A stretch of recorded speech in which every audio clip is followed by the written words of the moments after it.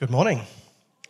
Some of you will know me really well. My name is Mark, and others, if you're a visitor or guest today, you won't know who I am.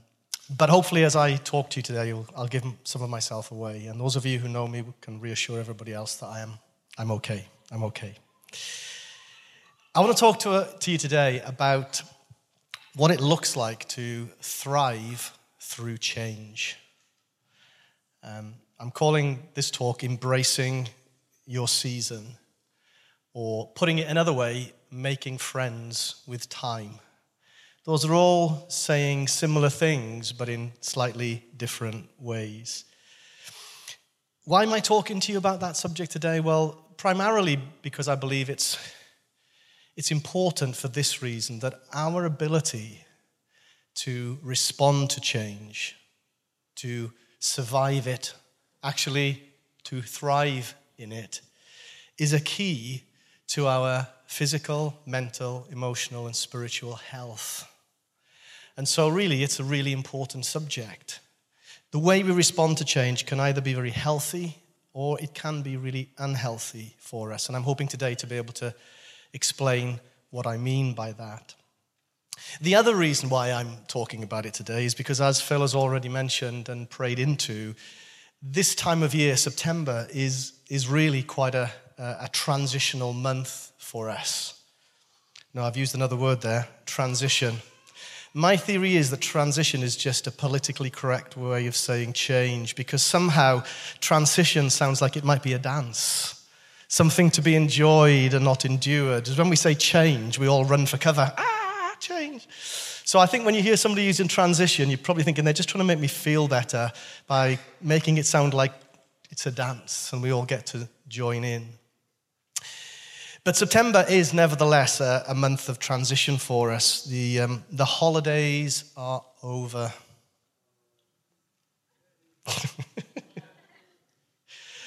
And we're all going back to work or school or university. Gosh, you sound thrilled about that. The days are going to get shorter and the nights are going to get longer. If I don't do this, everybody gets disappointed with me. Walk across the stage, that is. It's going to get colder, it's going to get wetter, and it's going to get windier. And if that wasn't bad enough, the roads are going to get busier. And then to ice that glorious cake, Parliament is going back tomorrow, so the news will just be filled with politicians trying to convince us and themselves that they know what they're doing. But fear not. The shops and hotels have worked out that we need to be cheered up at this time of year. So what they start doing is advertising for Christmas. And that is supposed to, just for the avoidance of any doubt, make you feel a lot better. I should probably just stop and pray for everybody now, shouldn't I? I've made you feel so good about September, the glorious month of transition, everybody. Okay, just remember tomorrow it's a dance. So it seemed like a really good time for me to show up and talk about how to thrive through change, how to embrace our season, or one of the ways I like to say it, how to make friends with time. The fact is that change, whether we like it or not, is our constant companion. And we have the choice to embrace change and make it our friend, or see it as our enemy and something that we need to fight and be scared of. To live is to grow. And to grow is to change. So if you decide to resist change, you're actually resisting growth. And if you resist growth, then you're actually resisting life itself. And that's just not a good idea, because we're called to live life and embrace it, not resist it. The key to surviving change, which is just like base camp, let's just start with survival, right? But then to move into thriving through change, is to understand that change is inevitable and relentless, and then get over it and get on with it. and I perhaps should try that a little bit more sympathetically, to get over it and then to get on with it. Because there's no point in fighting something that is part of life and is inevitable and relentless. That's just a bad idea. It's not a healthy way to live. The inevitability and relentless nature of change is reflected to us through creation itself. The problem for us is we're very detached from creation. We live in a 21st century Western world where we don't connect to that particularly well. But the seasons themselves reflect change waves or waves of change. So there is really a change of season, and then there's a season of change. And that is programmed into creation itself. And it's really unwise to fight it. There's an old English king called Canute. I think he was around in about the 10th century. And if you had any kind of history of any sort, you might know him as the king who took his throne down onto the beach and sat on the beach. And one version of the story goes is that he tried to command the tide to not come in. And of course, he got very wet in the process. But actually, a more sympathetic version of his story is that Canute was not an arrogant man, but a humble man. And what he was trying to demonstrate to the people around him who were they were full of flattery. They were trying to big him up. And he took the throne down to the beach and wanted to show them that even though he was king and he sat on a throne, he couldn't control the tides coming in, that actually he was human. Creation, as I said, tells us that life is seasonal. So there is summer, winter, springtime, and harvest. And then there is this concept of a great Christian song which says, it's always like springtime with you. And we go, skipping, it's always like springtime with you. It's always like springtime with you. The problem is it always like springtime with him? You, like me, I'm sure, have experienced seasons that don't feel and look and sound very much like springtime. So when we go skipping around in Christian circles singing, it's always like springtime like you, what on earth are we talking about? Well, I think what we're talking about is this. There is in every season resurrection life flowing through my veins and yours. But to say it's always like springtime with you does not mean that my environment and the season in which I find myself is always the most favorable and the most conducive to my life.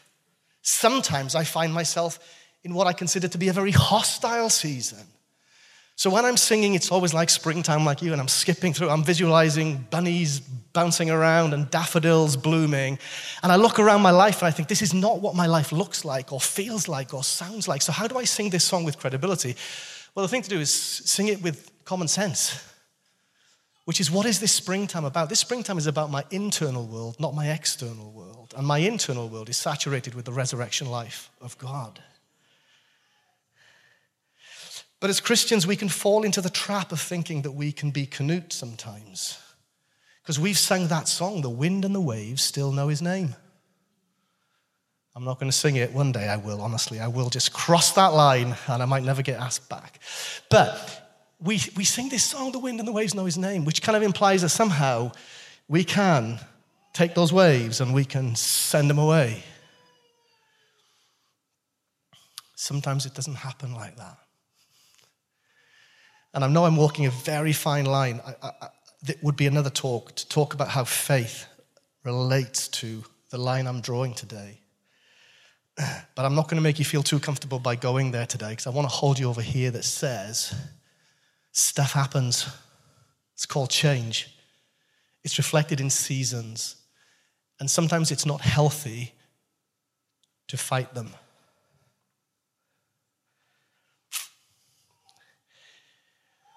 What I'd like to do is just take on a little bit of a whistle-stop tour of some Bible verses and just make some very brief commentary on them. They will come up behind me if you want to look them up. please do. But they're all verses that I've embraced over the years, and these verses have embraced me as I've sought to learn how to live healthily through change and through seasons. The first verse is in Ecclesiastes 3, very well-known verses, I'm sure, to you, verses 1 to 8. The writer says this: "There is a time for everything, and a season for every activity under the heavens, a time to be born and a time to die, a time to plant and a time to uproot, a time to kill and a time to heal, a time to tear down and a time to build, a time to weep and a time to laugh, a time to mourn and a time to dance, a time to scatter stones and a time to gather them, a time to embrace and a time to refrain from embracing, a time to search and a time to give up, a time to keep and a time to throw away." That's moving house right there. "A time to tear and a time to mend, a time to be silent and a time to speak, a time to love and a time to hate, a time for war and a time for peace." What those verses are saying is that life is seasonal. But verse 10 of this chapter says something extraordinary that has shaped my life. He says in verse 10, "The Lord makes everything beautiful in its time."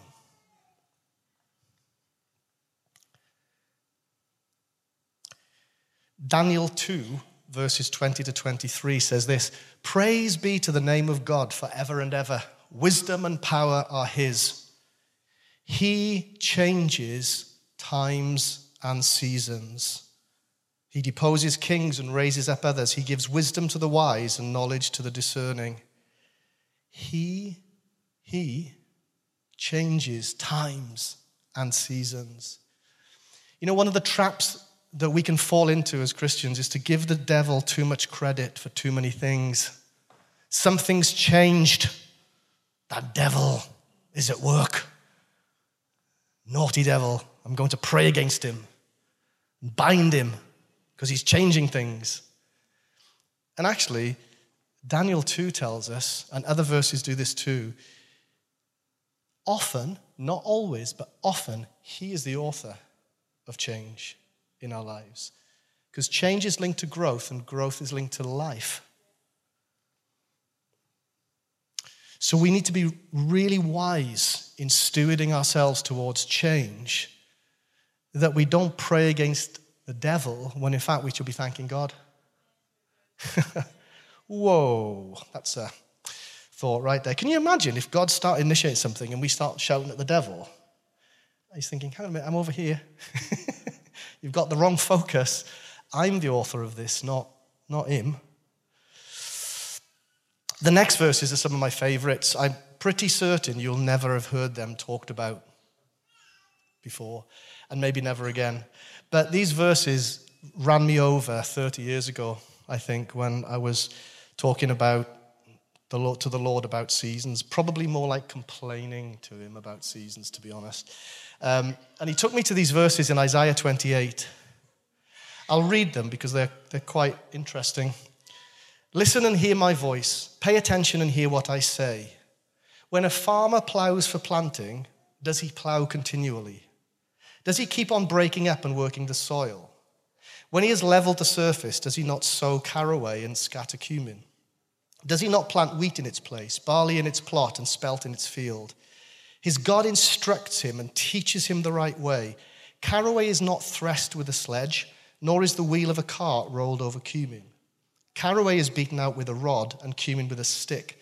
Grain must be ground to make bread, so one does not go on threshing it forever. The wheels of a threshing cart may be rolled over it, but one does not use horses to grind grain. All of this comes from the Lord Almighty, whose plan is wonderful, whose wisdom is magnificent." What on earth? What he said to me when I read those verses was, there is a strategy, Mark. I have a strategy for every season of your life. And that's what he's basically using a farmer's toolkit to show us.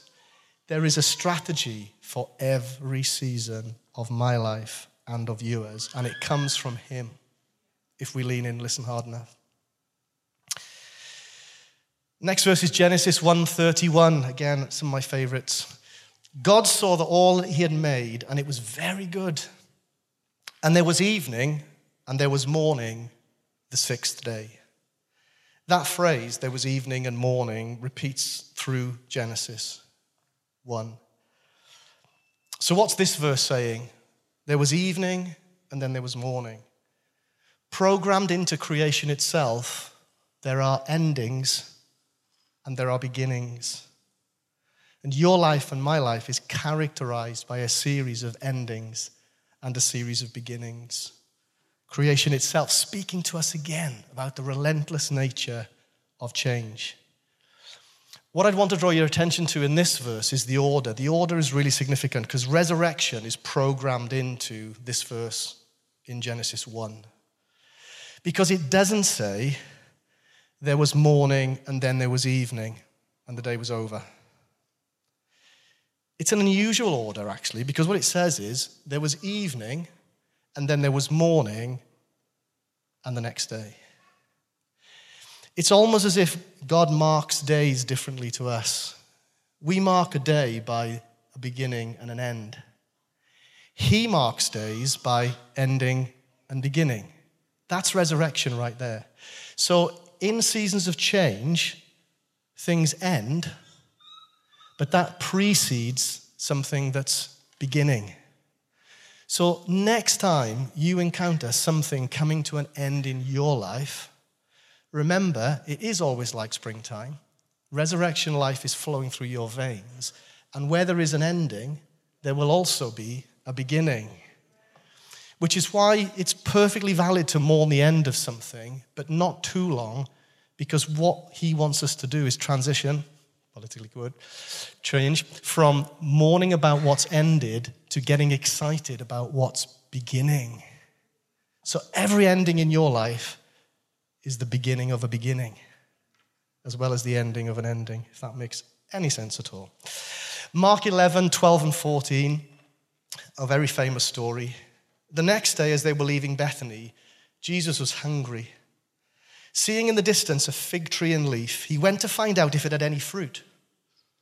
When he reached it, he found nothing but leaves because it was not the season for figs. And then he said to the tree, "May no one ever eat fruit from you again." And his disciples heard it. If you carry on reading this story, one of the main points that you could derive from this story is the power of words, because Jesus, in effect, cursed this fig tree, and later on the disciples go, "Jesus, look, the fig tree you cursed is dead." So some teachers and preachers will take you to this passage and say, the power of your words, blessing and cursing. Some more strategic prophetic people will say to you, the fig tree is symbolic of the Jews, and so it speaks of a much more strategic view of what was going on. I just want to point your attention to this thought, that Jesus went to a fig tree out of season and expected it to be fruitful. What is he saying to you and me in that moment? I think what he's saying is, it's possible for you and me to be fruitful in every season of our lives. Oh, I love it when people agree with me. It's so good.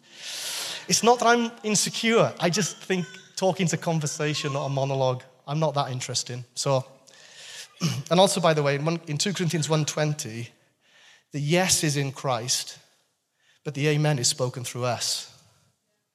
All the promises of God are yes in Christ Jesus, and the amen comes from us. So that's why speaking is important. But anyways, I'm digressing.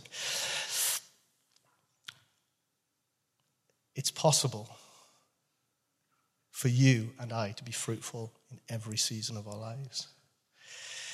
1 Chronicles 12:32 talks about these men from Issachar. It says they understood the times or seasons with knowledge of what Israel should do.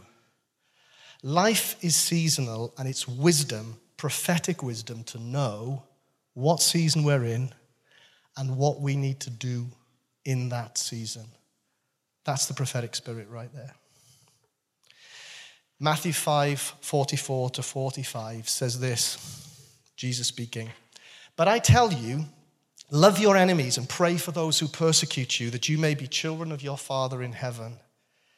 He causes the sun to rise on the evil and the good, and he sends rain on the righteous and the unrighteous. Another trap that as Christians, we can fall into is think that somehow we're immune from seasonality, and that somehow we're immune from the climate in which we all live. These verses tell me that the Lord will shine the sun on the righteous and the unrighteous, and he causes it to rain on the righteous and the unrighteous. I think it's really important that we understand that as Christians, we live in the real world where the sun shines and the rain falls. Good things happen, bad things happen. Interest rates, economics, social, whatever you want to talk about. We are not, as Christians, immune from any of that. Now, some of you will be like squirming because of this faith. Hang on a minute. Where's he going with this? I'm going to be real with you. Faith is not denial. Abraham considered his body as good as dead. He looked at it and said, that's dead. But he was unwavering in his trust of the Lord and his promise. So faith isn't denial. Faith is actually facing the fact that what's the reality? The reality is it's raining and I'm soaking wet. Just put it in the natural for a second. It's raining, but I'm a Christian. I'm just going to go out and somehow magically I'm not going to get wet. That's just dumb, right? It's just stupid. It's not faith. It's dumb. In the spiritual, we can think somehow we're immune from these things. No, we're not. We're not immune. And it's unhealthy to think that we are. We can bump into the sun. We can bump into the rain. It can suddenly become winter for us. And no matter how hard we sing and skip, it's always like springtime. Actually, for me right now, it's winter. I shouldn't think like that. I'm a Christian. No, please do think like that. You're human. You can't deal with what you deny. That's a whole other subject, isn't it, I suppose? Right. I believe all of us as individuals, families, businesses, schools, colleges, universities, church communities, nations, all experience seasons of change and changes of season. All of us at various levels.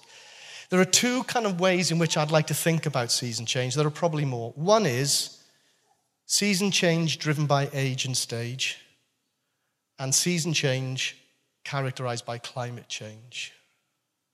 And I'm just going to talk to you a little bit about those. And as a picture paints 1,000 words, I'm going to use some pictures to do that. So my friends with the technology at the back are going to, any minute now, do the great reveal. Oh, there we go. So this is me, minus my front teeth, sporting my very, very trendy, I'll let you know, Flower Power shirt and matching tie. Somebody said there's not much changed. I was thinking, I think that's a compliment. I don't know. That's the youngest photograph I've got of me. So just walk with me through my life. Boy meets girl. Boy and girl get married. Oh, you're so much more than, yeah. Boy and girl produce 3 girls. 3 girls get married. And then the inevitable happens. 2 grandchildren appear a few weeks from now, or we'll have a 3rd. Welcome to my life in 5 clicks. And I'm not joking, I'm going to sound like an old geezer now when I say this, but that is how fast my life actually went. Which is why people who are older than you always say to you, whatever you do, don't wish your life away, live in the moment. Because those of us who are older realize it goes like that, click, click, click, click, click, and you're a grandfather. How did that happen? I have no idea, right? Well, I do biologically, but you know what I mean. Stop that. Let me just say some things to you about every single one of those stages. These are statements of truth that apply to me, but apply to you too. In every single one of those seasons of my life, there were limits that I just had to accept on me. In every single one of those stages of my life, there were freedoms that I could enjoy. In every single one of those stages, I had something to sow And in every single one of those seasons, I had something to reap. In every single one of those seasons, I had something to be grateful for. And the one I really like, in every single one of those seasons, there was something I could complain about. Sorry, I'm not supposed to like it, but sometimes I just do, and Sarah sorts me out. In every single one of those seasons, there was ugly. And every single one of those seasons, there was beauty. Seasons are also characterized by climate change. So the next shot is somewhat more attractive, I suppose. Or I don't know whether that's true or not. But anyway, this is Sarah's favorite tree. Sarah's my wife, by the way. It's a tree on the farm where we live. And that photograph, each photograph is taken in a different season. And it was just a picture, a metaphor really, of seasons and changes of season are accompanied by climate change. Sometimes in life, you feel like everything you do is hard work. It's difficult. I feel like I'm living right into a headwind where everything is coming against me the other way. It's tough. It's tough. Sometimes you've got a tailwind and you think, I am invincible. I can fly without wings. I'm not going to sing that either. And everything you do is really easy, and everything you touch turns to gold, and you're all saying, I wish I was there, and I wish I could stay there, because that's like the bit I love the most. Climate change can look like floods, can look like droughts, can look like heat, can look like cold. It can be sunny, it can be raining, there can be real calm, and then as the disciples found out on the boat, there can be like massive storms break out. At which point you can blame Jesus because he told you that's what it's supposed to be, right? That's what they did, didn't they? Jesus, we're going to die. But climate change, climate conditions are accompanying the season change and shifts in our life. So what do we do with all this? What do we do with that age and stage thing? What do we do with that climate change thing? What do we do with all those things I've said are true? Well, let me give you some simple don'ts and some simple do's to help you, to equip you to lead yourself and those you love through season change. First one is this: don't live in denial. Please don't equate faith with denial. Own up to what season you think you're in. Be real. You can't deal with what you deny. You can apply faith to what you will accept. So don't live in denial about what season you're in. Don't live in conflict with it. So you decide you're in this season, but I'm going to fight this thing with all I'm worth. I'm Canute. In the name of Jesus, I am Canute. I'm going to stop this thing from happening. Don't live in conflict with it. It's emotionally, spiritually, physically, mentally unhealthy to fight what you should accept. This next one's a biggie. Don't live on hold. You know, one of the biggest mistakes that we will make potentially in our lives, and lies that we will believe, is that we'll wait for a better season before we show up. Because I'm waiting for that perfect season when there's nothing to complain about. There's no ugly. There's only resources. There's no constraints. Let me tell you, you'll be dead before you reach that season. Every season has those attributes. So please don't wait for the perfect one to work out who you are and whose you are and show up in it. Don't confuse the chapter with the whole story. What I mean by that is when you're in a season that you don't like, remind yourself that the season does not define you, the story does. You're defined by your story, not your season. So it can be not good, but it doesn't have to define you. It just is a season. And it came to pass. It says that somewhere. You're defined by your story, and if it's not good, it's not the end. So what should you do? Here's some things I think it's really helpful to do. Receive the gift of limits. Whatever your season is right now, I guarantee that there will be some constraints on you. Be okay with that. Receive them as a gift. Don't fight them as something the devil's trying to do to you. Receive them as a gift. Let me say this. Dying to yourself, denying yourself, taking up your cross does not mean being unkind to yourself and neglecting yourself or killing yourself in the name of Jesus.